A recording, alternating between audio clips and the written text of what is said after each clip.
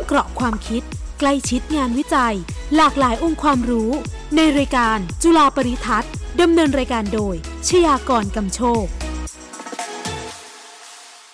สวัสดีครับจุฬาปริทัศน์เพิ่มเกราะความคิดใกล้ชิดงานวิจัยพบคุณผู้ฟังทุกวันอาทิตย์นะครับเวลา 11:30 น.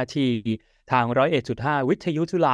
ฬาเรดิโอ plus ชยากร กำโชครับหน้าที่ดำเนินรายการครับคุณผู้ฟังครับอย่างที่ทราบกันดีนะครับว่าคณาจารย์และนักวิจัยจุฬาได้รับประกาศเกียรติคุณจากสำนักงานการวิจัยแห่งชาติหรือวช.ครับให้ได้รับรางวัลนักวิจัยดีเด่นแห่งชาติรางวัลผลงานวิจัยรางวัลวิทยานิพนธ์รางวัลผลงานประดิษฐ์คิดค้นประจำปี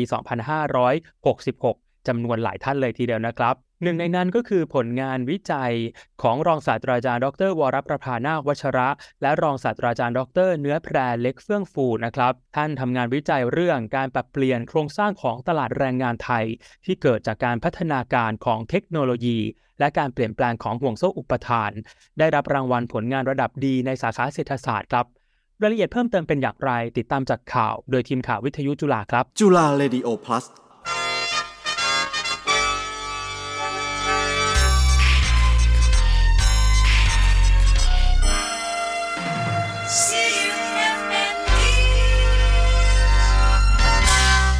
หุ่นยนต์ AI โจทย์ท้าทายทักษะรายได้ของแรงงานงานวิจัยในโครงการบทบาทของการค้าและเทคโนโลยีต่อการปรับเปลี่ยนโครงสร้างตลาดแรงงานของไทยโดยนักวิจัยจากคณะเศรษฐศาสตร์จุฬาลงกรณ์มหาวิทยาลัยได้แก่รองศาสตราจารย์ดร.วรประภา นาควัชระและรองศาสตราจารย์ดร.เนื้อแพรเล็กเฟื่องฟูได้ศึกษาถึงผลกระทบจากการใช้ปัญญาประดิษฐ์หรือ AI เข้ามาทดแทนแรงงานคนพบว่าในกรณีที่เลวร้ายที่สุดสำหรับแรงงานไทยใน 20 ปีข้างหน้าอาจมีความเสี่ยงที่จะตกงานได้มากถึง 12 ล้านคนจากการใช้หุ่นยนต์และย้ายฐานการผลิตเว้นแต่อาจมีงานประเภทใหม่ๆเกิดขึ้นในอนาคตหรือแรงงานสามารถปรับตัวกับการเปลี่ยนแปลงได้กลุ่มที่น่าเป็นห่วงคือพนักงานระดับปฏิบัติการในโรงงานมีหน้าที่ควบคุมเครื่องจักรทำส่วนประกอบต่างๆเสมียนหรือที่เรียกว่ากลุ่มที่มีทักษะต่ำอีกกลุ่มที่น่ากังวลคือกลุ่มการศึกษาระดับประถมศึกษามีความเสี่ยงตกงานได้มากถึง 5 ล้านคนซึ่งแรงงานที่มีอายุ 35-44 ปีขึ้นไปมีความเสี่ยงมากที่สุดเนื่องจากยิ่งอายุมากขึ้นการเรียนรู้ทักษะใหม่หรือ Reskill จะทำได้ยากขึ้นผลการวิจัยยังระบุว่าอาชีพพนักงานบริการตามร้านค้าต่างๆพนักงานขายหรือแม้กระทั่งเกษตรกรและชาวประมงล้วนมีแนวโน้มที่จะตกงานมากขึ้นเป็นผลมาจากการเปลี่ยนแปลงด้านเทคโนโลยีในปัจจุบันที่ผู้คนสามารถเข้าถึงข้อมูลสินค้าต่างๆได้ง่ายขึ้นเกิดการซื้อขายผ่านช่องทางออนไลน์ส่วนภาคการเกษตรและประมงได้นำเอาเครื่องมือเครื่องจักรขนาดใหญ่มาใช้งานมากขึ้นเพราะผู้ประกอบการมองว่าเครื่องมือเหล่านี้นอกจากจะช่วยทุนแรงลดภาระค่าใช้จ่ายจากการจ้างงานแล้วยังช่วยลดความเสี่ยงที่อาจเกิดอันตรายกับคนงานในระหว่างการทำงานได้อีกด้วยดังนั้น3ทักษะที่ควรให้ความสำคัญคือทักษะในด้านความรู้ความเข้าใจในการจัดการทักษะด้านกระบวนการคิดเชิงสร้างสรรค์และทักษะทางด้านสังคมเพราะทั้ง3ทักษะนี้ AI ยังไม่สามารถเข้ามาทำงานทดแทนคนได้รองศาสตราจารย์ดร.วรประภามองว่า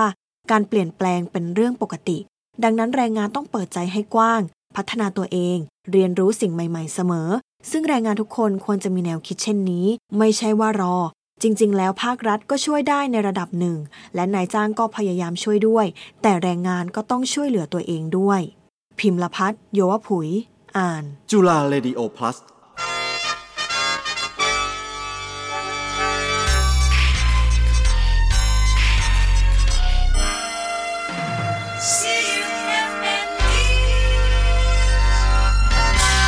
ขอบคุณข่าวจากทีมข่าววิทยุจุฬานะครับเขาว่ากันว่าผลงานวิจัยแล้วก็การวิเคราะห์ของรองศาสตราจารย์ดร.วรประภา นาควัชระนะครับและรองศาสตราจารย์ดร.เนื้อแพรเล็กเฟื่องฟูแม่นยำมากนะครับเพราะว่าเป็นการคำนวณด้วยการปรับวิธีการวิเคราะห์แล้วก็พัฒนาแบบจำลอง Machine Learning ให้สอดคล้องโดยตรงกับลักษณะแรงงานของไทยนะครับก็คงต้องถามนักวิจัยเพิ่มเติมนะครับว่าหากตลาดแรงงานไม่สามารถเปลี่ยนแปลงโครงสร้างแรงงานได้แล้วก็ยังมีองค์ประกอบทักษะแรงงานเหมือนอย่างในปัจจุบันเนี่ยจะเกิดความเสี่ยงยังไงบ้างนะครับจุฬาปริทัศน์สนทนากับรองศาสตราจารย์ดร.วรประภา นาควัชระนะครับจากคณะเศรษฐศาสตร์จุฬาลงกรณ์มหาวิทยาลัยท่านเป็นผู้เชี่ยวชาญด้านเศรษฐกิจดิจิทัลแล้วก็นวัตกรรมด้วยนะครับสวัสดีครับอาจารย์ ส วัสดีค่ะอาจารย์ครับก่อนอื่นต้องถามก่อนว่าตอนนี้มันมีเทรนด์ของโลกอะไรบ้างที่ส่งผลกระทบต่อความเปลี่ยนแปลงในตลาดแรงงานนะครับอาจารย์แล้วแต่ละเทรนด์เนี่ยมันคืออะไรอาจารย์พอจะอธิบายพอสังเขปได้ไหมฮะได้ค่ะจริงๆเทรนด์เรื่องของผลที่จะมามีผลกระทบกับตลาดแรงงานเนี่ยมันก็มีเรื่องของ computerization เนี่ยคือการใช้พวกเทคโนโลยีคอมพิวเตอร์เทคโนโลยีดิจิตอลต่างๆซึ่งมันจะมา replace แรงงานซึ่งอันเนี้ยจริงๆพูดกันมานานแล้วนะคะแล้วก็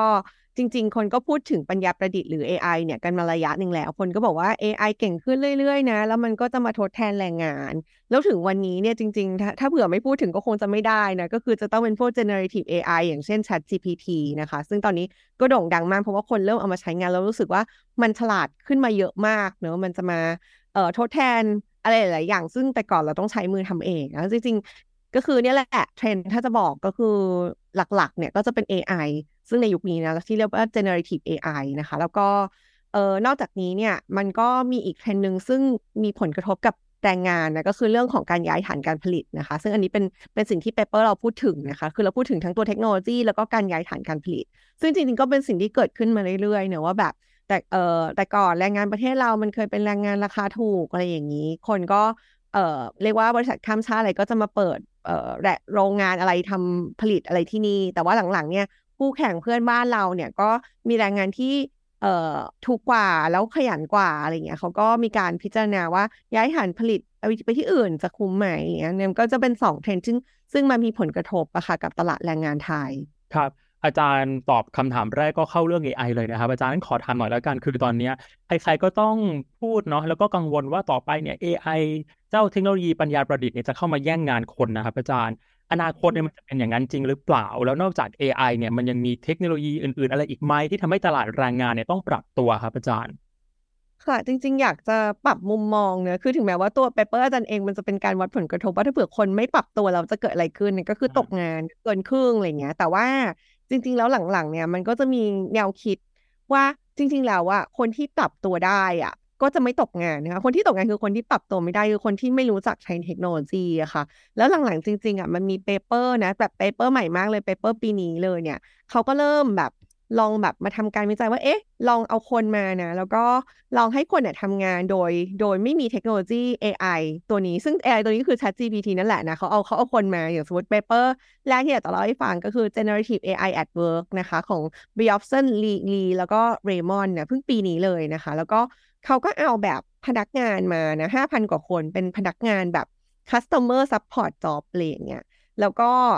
เรียกว่ายังไงเอาแบ่งครึ่งหนึ่งให้แบบทำงานแบบเดิมอีกครึ่งหนึ่งคือให้ใช้ tool ซึ่งมันแบบgenerate มาจาก ChatGPT เพื่อช่วยในการตอบคำถามเกี่ยวกับ customer support นะแล้วเขาก็วัด productivity จากกันว่าแบบเราสามารถ solve issue ได้กี่ issue ต่อชั่วโมงนะก็ปรากฏว่ากลุ่มที่ใช้ generative AI ChatGPT อะไรเนี่ยสามารถมี productivity ที่เพิ่มขึ้นได้ถึง 14% อะไรเงี้ยคือมันก็มีแนวคิดประมาณนี้คืออยากให้มองไปข้างหน้ามากกว่าว่าถ้าเราปรับตัวแล้วอ่ะมันจะเพิ่ม productivity เรายังไงได้บ้างค่ะซึ่งอันนี้เป็นสิ่งที่สำคัญสำหรับประเทศเรานะส่วนแน่นอนว่าแรงงานที่ไม่ปรับตัวค่ะก็ต้องถูกทดแทนด้วยเทคโนโลยีแล้วก็คนที่ใช้เทคโนโลยีเป็นนะคะซึ่งมันก็ยังจริงอยู่แต่คิดว่าอยากปรับ mindset ว่าเรามาปรับตัวกันดีกว่าแล้วก็แบบถ้าเรายังใช้ไม่เป็นแล้วเราทำยังไงถึงจะใช้เป็นอะไรแบบนี้มากกว่าค่ะครับอาจารย์แล้วต้องถามนิดนึงว่าแรงงานกลุ่มไหนหรือว่างานประเภทไหนในอนาคตเนี่ยที่จะเสี่ยงกระทบมากที่สุดจากเทคโนโลยีดังกล่าวนะครับอาจารย์จริงๆไม่ต้องในอนาคตหรอกค่ะปัจจุบันนี้นะจริงๆงานที่มันรูทีนเอาง่ายๆงานที่มันรูทีนงานที่มันซ้ำซากอะค่ะมันก็จะต้องถูกแทนที่ได้ด้วยเทคโนโลยีอย่างง่ายๆเลยแต่ว่าจริงๆหลังๆงานที่เริ่มซ้ำซ้อนมากขึ้นเนี่ยก็เรียกว่าอะไรซับซ้อนมากขึ้นก็เริ่มถูกแทนที่ได้ด้วย AI แล้วเพราะว่า AI อะมันก็เริ่มเก่งขึ้นเรื่อยๆอะค่ะเพราะฉะนั้นจริงๆแล้วมันไม่ใช่อนาคตหรอกมันวันนี้แล้วนะงานรูทีนต่างๆก็เห็นนะอย่างกับแค่แบบ PowerPoint หรืออะไรอย่างเงี้ยคือ tool แบบพวก Copilot ของ Microsoft อะไรอย่างเงี้ย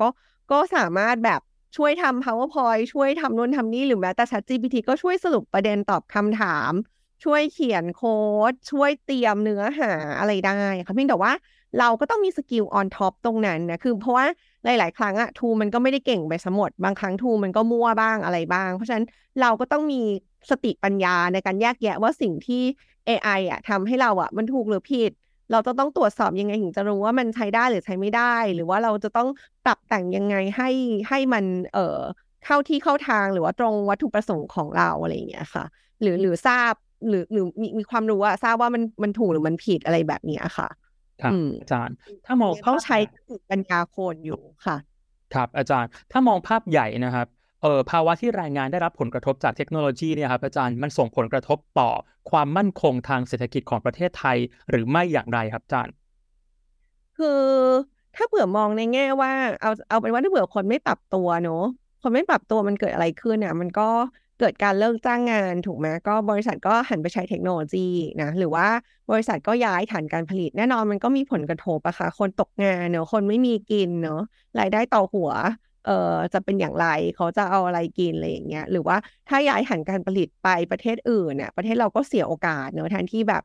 บริษัทใหญ่ๆจะมาจ้างงานที่ประเทศเรานะมีฐานการผลิตนะก่อให้เกิด GDP ในประเทศแต่ว่าถ้าเขาย้ายไปอยู่ที่อื่นหรือว่าย้ายกลับประเทศเขาอะมันก็ทำให้เราเสียโอกาสตรงนี้ไปอะค่ะอันนี้มันก็กลับมาอีกแหละว่าแรงงานจะต้องปรับตัวเนอะให้เก่งและดีก็ทำให้เราไม่ถูกแทนที่ด้วยเทคโนโลยีแล้วก็ทำให้เป็นที่น่าสนใจของชาวต่างชาติที่เขาอยากจะมาลงทุนโรงงานใหญ่ๆในประเทศเราค่ะครับมันมี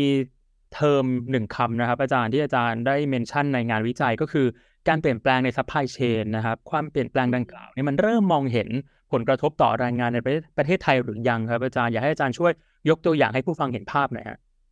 เริ่มมองเห็นมาเยอะแล้วนะจริงๆข่าวออกเรื่อยๆเลยนะว่าบริษัทโน้นบริษัทนี้นะปิดโรงงานในเมืองไทยย้ายฐานการผลิตไปเวียดนามหรือว่าจริงๆล่าสุดก็เหมือนแบบรู้สึกจะ Apple มันก็เหมือนตัดสินใจว่าจะมาลงที่ไหนก็ไปลงเวียดนามคือจริงๆแล้ว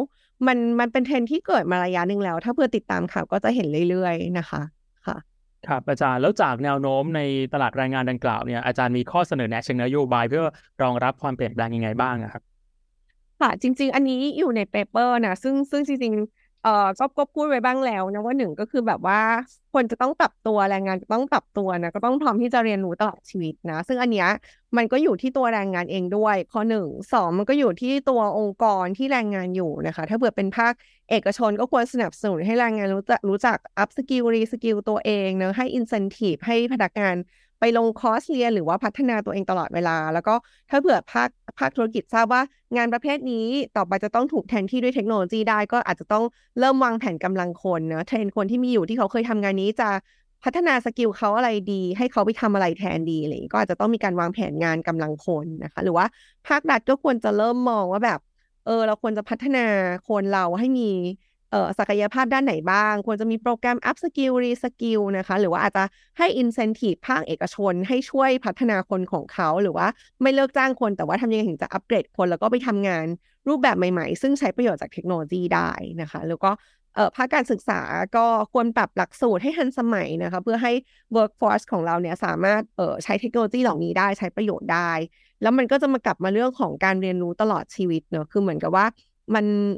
จากนี้การจบปริญญาแล้วเราก็คิดว่าไม่ต้องเรียนรู้อีกแล้วมันไม่ใช่แล้วนะมันเป็นการอัปเกรดตัวเองไปเรื่อยๆเพราะว่ามันก็จะมีเรื่องใหม่มีเทคโนโลยีใหม่อะไร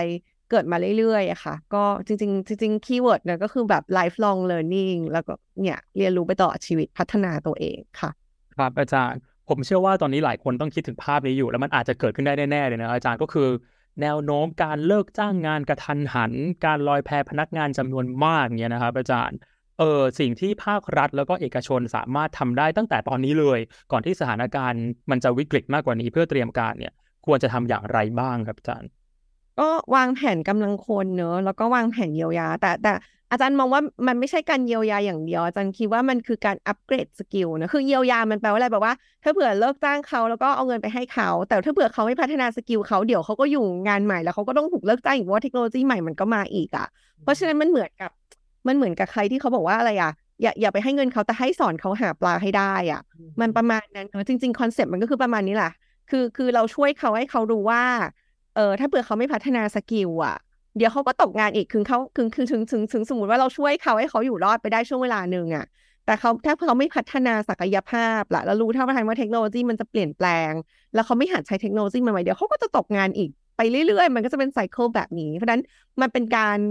มองภาพร่วมกันระหว่างภาคเอกชนกับภาครัฐเนอะว่ามันจะเกิดการเปลี่ยนแปลงเหล่านี้ขึ้น เพราะฉะนั้นแรงงานที่เรามีอยู่อ่ะถ้าเขาพัฒนาสกิลไม่เป็นอ่ะเราจะทำยังไงให้เขาพัฒนาสกิลให้เป็นหรือถ้าเขาไม่มีรีซอสในการพัฒนาสกิลเราจะให้รีซอสอะไรกับเขาอาจารย์คิดว่ามันเป็นการช่วยพัฒนาเขามากกว่าถ้าเผื่อเขามีสกิลเขาพัฒนาได้เขาใช้เทคโนโลยีเป็นไม่ต้องห่วงเขาเลยไม่ได้ต้องเยียวยาเพราะว่าถ้าบริษัทนี้มันเจ๊งไปนะแล้วก็ไปใช้เทคโนโลยีแต่ว่าเราเป็นคนที่ใช้เทคโนโลยีเป็นบริษัทก็อาจจะเก็บเราไว้หรือเราก็หางานบริษัทใหม่ได้หรือเราก็สร้างเงินขึ้นมาเองได้คือถ้าเรามีความสามารถเราไม่ต้องกลัวไงแต่ประเด็นคือถ้าไม่มีความสามารถถ้าไม่ปรับตัวถ้าไม่มีความรู้มันก็จะมีปัญหาค่ะครับถ้าที่คุยกับอาจารย์มาหลายนาทีเนี่ยหนึ่งสิ่งที่คิดได้ไวๆตอนนี้ก็คือในวิกฤตเนี่ยมันมีโอกาสอยู่นะครับอาจารย์อย่างโอกาสในการพัฒนาตัวเองพัฒนาองค์กรแล้วก็โอกาสในการที่จะเรียนรู้สิ่งใหม่ๆมันเป็นอย่างนั้นจริงๆใช่ไหมฮะอาจารย์จากปัญหาที่เกิดขึ้นตอนนี้ครับใช่จริงๆจริงๆมันก็ใช่เป็นโอกาสให้เราต้องพัฒนาตัวเองถ้าเผื่อมันไม่เกิดการเปลี่ยนแปลงเราก็ไม่ถูกฟอร์สให้พัฒนาตัวเองเราก็จะอยู่แบบเดิมไปเรื่อยๆค่ะซึ่งจริงๆแล้วการเปลี่ยนแปลงก็เป็นเรื่องปกติค่ะครับอาจารย์ตอนนี้คำว่านโยบายเนี่ยน่าจะเป็นคำที่คุ้นหูมากเนอะจากการหาเสียงเลือกตั้งในช่วงหลายเดือนที่ผ่านมานะครับอาจารย์การออกแบบนโยบายโดยมีฐานจากงานวิจัยหรือว่าวิธีคิดแบบนักวิจัยเนี่ยอาจารย์ว่ามีประโยชน์ยังไงบ้างครับจริงๆเรามีประโยชน์ค่ะเพราะว่าอยู่ๆเราจะคิดนโยบายมาจากลมที่ไหนได้ยังไงไงเราก็ต้องมาจากข้อมูลที่มันเกิดขึ้นถูกไหมแล้วก็ข้อมูลที่มันเกิดขึ้นเอามาวิเคราะห์เอามาทำวิจัยเพื่อหาคำตอบว่ามันเกิดจากอะไรหรือว่าถ้าเผื่อเราทำแบบนี้แล้วมันจะมีผลกระทบอะไรอะค่ะอันนี้ก็คือเป็นประโยชน์ของงานวิจัยเนอะถ้าเผื่องานวิจัยออกมาอย่างนี้แล้วเอามาพิจารณาในการเขียนนโยบายค่ะก็เป็นเรื่องดีค่ะอันนี้ก็เป็นเรื่องที่สนับสนุนค่ะครับอาจารย์ยังมีเวลาสนทนากับอาจารย์พอสมควรนะครับอาจารย์ขอถามนิดนึงแล้วกันอาจารย์เพิ่งได้รางวัลจากเวทีนักวิจัยดีเด่นแห่งชาติมานะครับอาจารย์ตอนอาจารย์ได้รางวัลเนี่ยอาจารย์รู้สึกไงบ้างครับกับสิ่งที่ทำไปฮะก็ดีใจนะคะว่ามีคนเห็นความสำคัญของงานวิจัยเราว่ามันเป็นประโยชน์กับสังคมไทยนะคะก็รู้สึกมีกำลังใจว่าเราก็ต่อไปเราก็พยายามทำงานวิจัยเราให้ดีขึ้นแล้วก็อยากให้มันเป็นประโยชน์กับสังคมในภาพรวมมากขึ้นค่ะครับที่ผ่านมาอาจารย์ยึดหลักคิดอะไรเป็นกำลังใจในการทำงานวิจัยครับอาจารย์เพราะหลายคนก็มักจะซัฟเฟอร์เนอะบางคนก็อาจจะทำงานที่ impact มากน้อยอะไรต่างกันความสนใจต่างกันส่วนตัวอาจารย์เองเนี่ยมีหลักคิดยังไงในการทำงานของอาจารย์ฮะจริงๆอาจารย์เป็นคนชอบทำงานวิจัยนะคือจริงๆแล้วเวลามันมีของใหม่ๆมาก็จะอยากรู้อยากหาคำตอบอะค่ะก็เลยไม่ได้รู้สึกซัฟเฟอร์มาแต่ก็รู้สึกว่าบางครั้งหลายๆครั้งมันไม่ได้ง่ายที่จะทำงานวิจัยให้ประสบความสำเร็จได้อะมันก็ต้องอาศัยความอดทนความพยายามในระดับหนึ่งเหมือนกันแล้วเราก็ต้องพัฒนาสกิลเราไปเรื่อยๆเพราะว่าแต่ก่อนเราเคยทำแบบนี้ได้แต่พอนี้มันเป็นเรื่องใหม่เราอยากจะหาคำตอบได้สกิลที่เราเคยมีมันไม่พอเราก็ต้องไปศึกษาหาความรู้เพิ่มเติมเพื่อที่จะตอบคำถามใหม่ๆได้ค่ะอาจารย์คิดว่าอาจารย์คิดว่าสำหรับอาจารย์แล้วชอบนะทำงานวิจัยไม่ใช่เรื่องง่ายแต่รู้สึกว่ามันเป็นการพัฒนาตัวเราเองแล้วก็พอรีซอลมันออกมาดีแล้วมันเป็นประโยชน์กับสังคมด้วยค่ะก็รู้สึกว่ามันเป็นงานที่ rewarding เนาะค่ะครับถ้ามีนักวิจัยรุ่นใหม่ฟังอาจารย์อยู่นะครับหรือว่าน้องๆนิสิตนักศึกษาเนี่ยอาจารย์มีคำแนะนำอย่างไรบ้างกับการทำงานวิจัยฮะจริงๆอะค่ะก็คิดว่าถ้าได้ทำวิจัยในเรื่องที่ตัวเองสนใจมันก็จะสนุกกับมันไปด้วยเพราะฉะนั้นก็ลองหาตัวเองให้เจอว่าเราสนใจเรื่องอะไรนะว่าเราอยากทำเรื่องอะไรอะค่ะแล้วก็พอรู้แล้วก็ลองอ่านเพิ่มเติมว่าในโลกนี้มีใครทำอะไรไปแล้วบ้างอะค่ะแล้วก็ความคิดสร้างสรรค์หลายๆครั้งมันก็เกิดจากการที่เราเห็นนู่นเห็นนี่เนาะพักสมองแล้วก็มองนู่นมองนี่ในหลายมุมนะคะอาจจะแบบมันอาจจะเกิดจากเอาของเก่าหลายๆอย่างมารวมการสร้างของใหม่หรือมันอาจจะเกิดจากของใหม่มาเลยหรือเกิดจากการต่อยอดของเก่าอะไรแบบนี้ค่ะก็คิดว่าหาหัวข้อที่ตัวเองสนใจเนอะแล้วก็ลองทำแต่ว่าอย่างหนึ่งที่ทุกคนต้องมีก็คือว่าต้องมีความพยายามแล้วมีความอดทนเพราะว่าแต่ละชิ้นจะประสบความสำเร็จได้บางทีมันไม่ได้ง่ายเลยบางทีมันผ่านหลายขั้นตอนก็อาจจะส่ง journal ได้อาจจะถูก reject หลายรอบอะไรเงี้ยค่ะก็ต้องมีความอดทนน่ะมากๆค่ะครับแล้วตอนนี้อาจารย์ทำงานวิจัยอะไรอยู่ครับแล้วทำไมถึงสนใจประเด็นนี้ฮะตอนนี้ทำหลายเรื่องเลยเนื่องจากอาจารย์เนี่ยสอนวิชา Digital and Innovative Economy ใช่ไหมคะก็สนใจเรื่องว่าเทคโนโลยีมีผลกระทบกับระบบเศรษฐกิจภาคธุรกิจยังไงนะเพราะนั้นหลังๆเนี่ยเราเพิ่นได้ data เกี่ยวกับพวก cryptocurrency มาก็เลยมีการทำวิจัยอันนี้ทำร่วมกับกลต.นะคะก็คือแบบมาวิเคราะห์เรียกว่าอะไรบทบาทของผู้ซื้อขายสินทรัพย์ดิจิตอลในเมืองไทยอย่างเงี้ยว่าเขาแบบมีพฤติกรรมความเสี่ยงยังไงค่ะก็มีงานวิจัยเรื่องนี้เนาะแล้วก็ก่อนหน้านี้ก็มีงานเรื่องวิจัยเกี่ยวกับพวก Metaverse อะไรอย่างเงี้ยค่ะที่แบบมีการซื้อขายที่ดินใน Metaverse แบบ พฤติกรรมเป็นยังไงอะไรอย่างเงี้ยค่ะอาจารย์ก็จะสนใจเรื่องใหม่ๆตอนนี้ก็จะสนใจ ChatGPT อยู่กำลังคิดว่าจะทำวิจัยอะไรเรื่องนี้ได้อีกบ้างอะไรอย่างเงี้ยค่ะ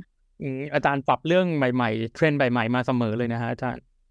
มันสนุกดีไงไม่งั้นเราจะซ้ำเรื่องเดิมไงแต่ว่าความเหนื่อยของการจับเรื่องใหม่ๆก็คือว่าต้องเรียนรู้ใหม่หมดเลย แต่ว่ามันก็สนุกนะมันก็พัฒนาตัวเราด้วยค่ะแล้วการที่แบบเราเรียนรู้เรื่องใหม่ๆเราก็มาถ่ายทอดให้นิสิตได้เนี่ยเป็นวิชาของเราก็สอนคือพอเราทำวิจัยเรื่องใหม่เราค้นพบสิ่งใหม่ๆเราก็เอามาสอนนิสิตด้วยอะไรอย่างเงี้ยค่ะมันก็เหมือนทำทีเดียวก็ได้หลายอย่างอะไรอย่างเงี้ยค่ะข้อสุดท้ายแล้วครับอาจารย์งานวิจัยแล้วก็นวัตกรรมเนี่ยเป็นรากฐานสำคัญในการพัฒนาประเทศอย่างไรบ้างในมุมมองของอาจารย์นะค่ะก็จริงๆอย่างที่บอกนะว่าอย่างหนึ่งที่มันมีประโยชน์ก็คือว่าเราเอามาสร้างนโยบายพัฒนาประเทศได้เนอะคือนโยบายมันก็จะต้องคิดมาดีแล้วไม่ใช่ว่าอยู่ๆเอามาจากไหนไม่รู้นะเพราะนั้นคิดมาดีแล้วรู้ได้ยังไงก็ต้องมาดูจากงานวิจัยว่างานวิจัยมันพิจารณาแล้วผลกระทบมันน่าจะเป็นแบบนี้เราก็เอามาใช้ได้หรือว่าถ้าเกิดเป็นพวกสายวิทย์เขาก็จะสร้างนวัตกรรมใหม่ๆเช่นสร้างยาสร้างอุปกรณ์อะไรต่างๆซึ่งก็เป็นรากฐานที่สำคัญนะคะสมมติเราทำวัคซีนได้หรือว่าเราทำนวัตกรรมอะไรใหม่ๆได้ค่ะมันก็จะช่วยขับเคลื่อนแล้วก็พัฒนาประเทศไปได้ครับวันนี้จุฬาบริทัศน์นะครับต้องขอบพระคุณครับรองศาสตราจารย์ดร.วรประภา นาควัชระนะครับท่านเป็นอาจารย์คณะเศรษฐศาสตร์จุฬาลงกรณ์มหาวิทยาลัยขอบพระคุณอาจารย์นะครับที่ให้เกียรติรายการมากๆครับค่ะขอบคุณค่ะสวัสดีค่ะพบจุฬาบริทัศน์เพิ่มเกราะความคิดใกล้ชิดงานวิจัยได้ใหม่วันอาทิตย์หน้านะครับเวลา 11:30 น.ทางวิทยุจุฬา 101.5 วันนี้ชยากรกำโชคลาไปก่อนนะครับสวัสดีครับติดตามฟังมิติใหม่ของงานวิจัยในรายการจุฬาปริทัศน์ทุกวันอาทิตย์ 11:30 น.ทุกองค์ความรู้จะอยู่คู่คุณตลอดไป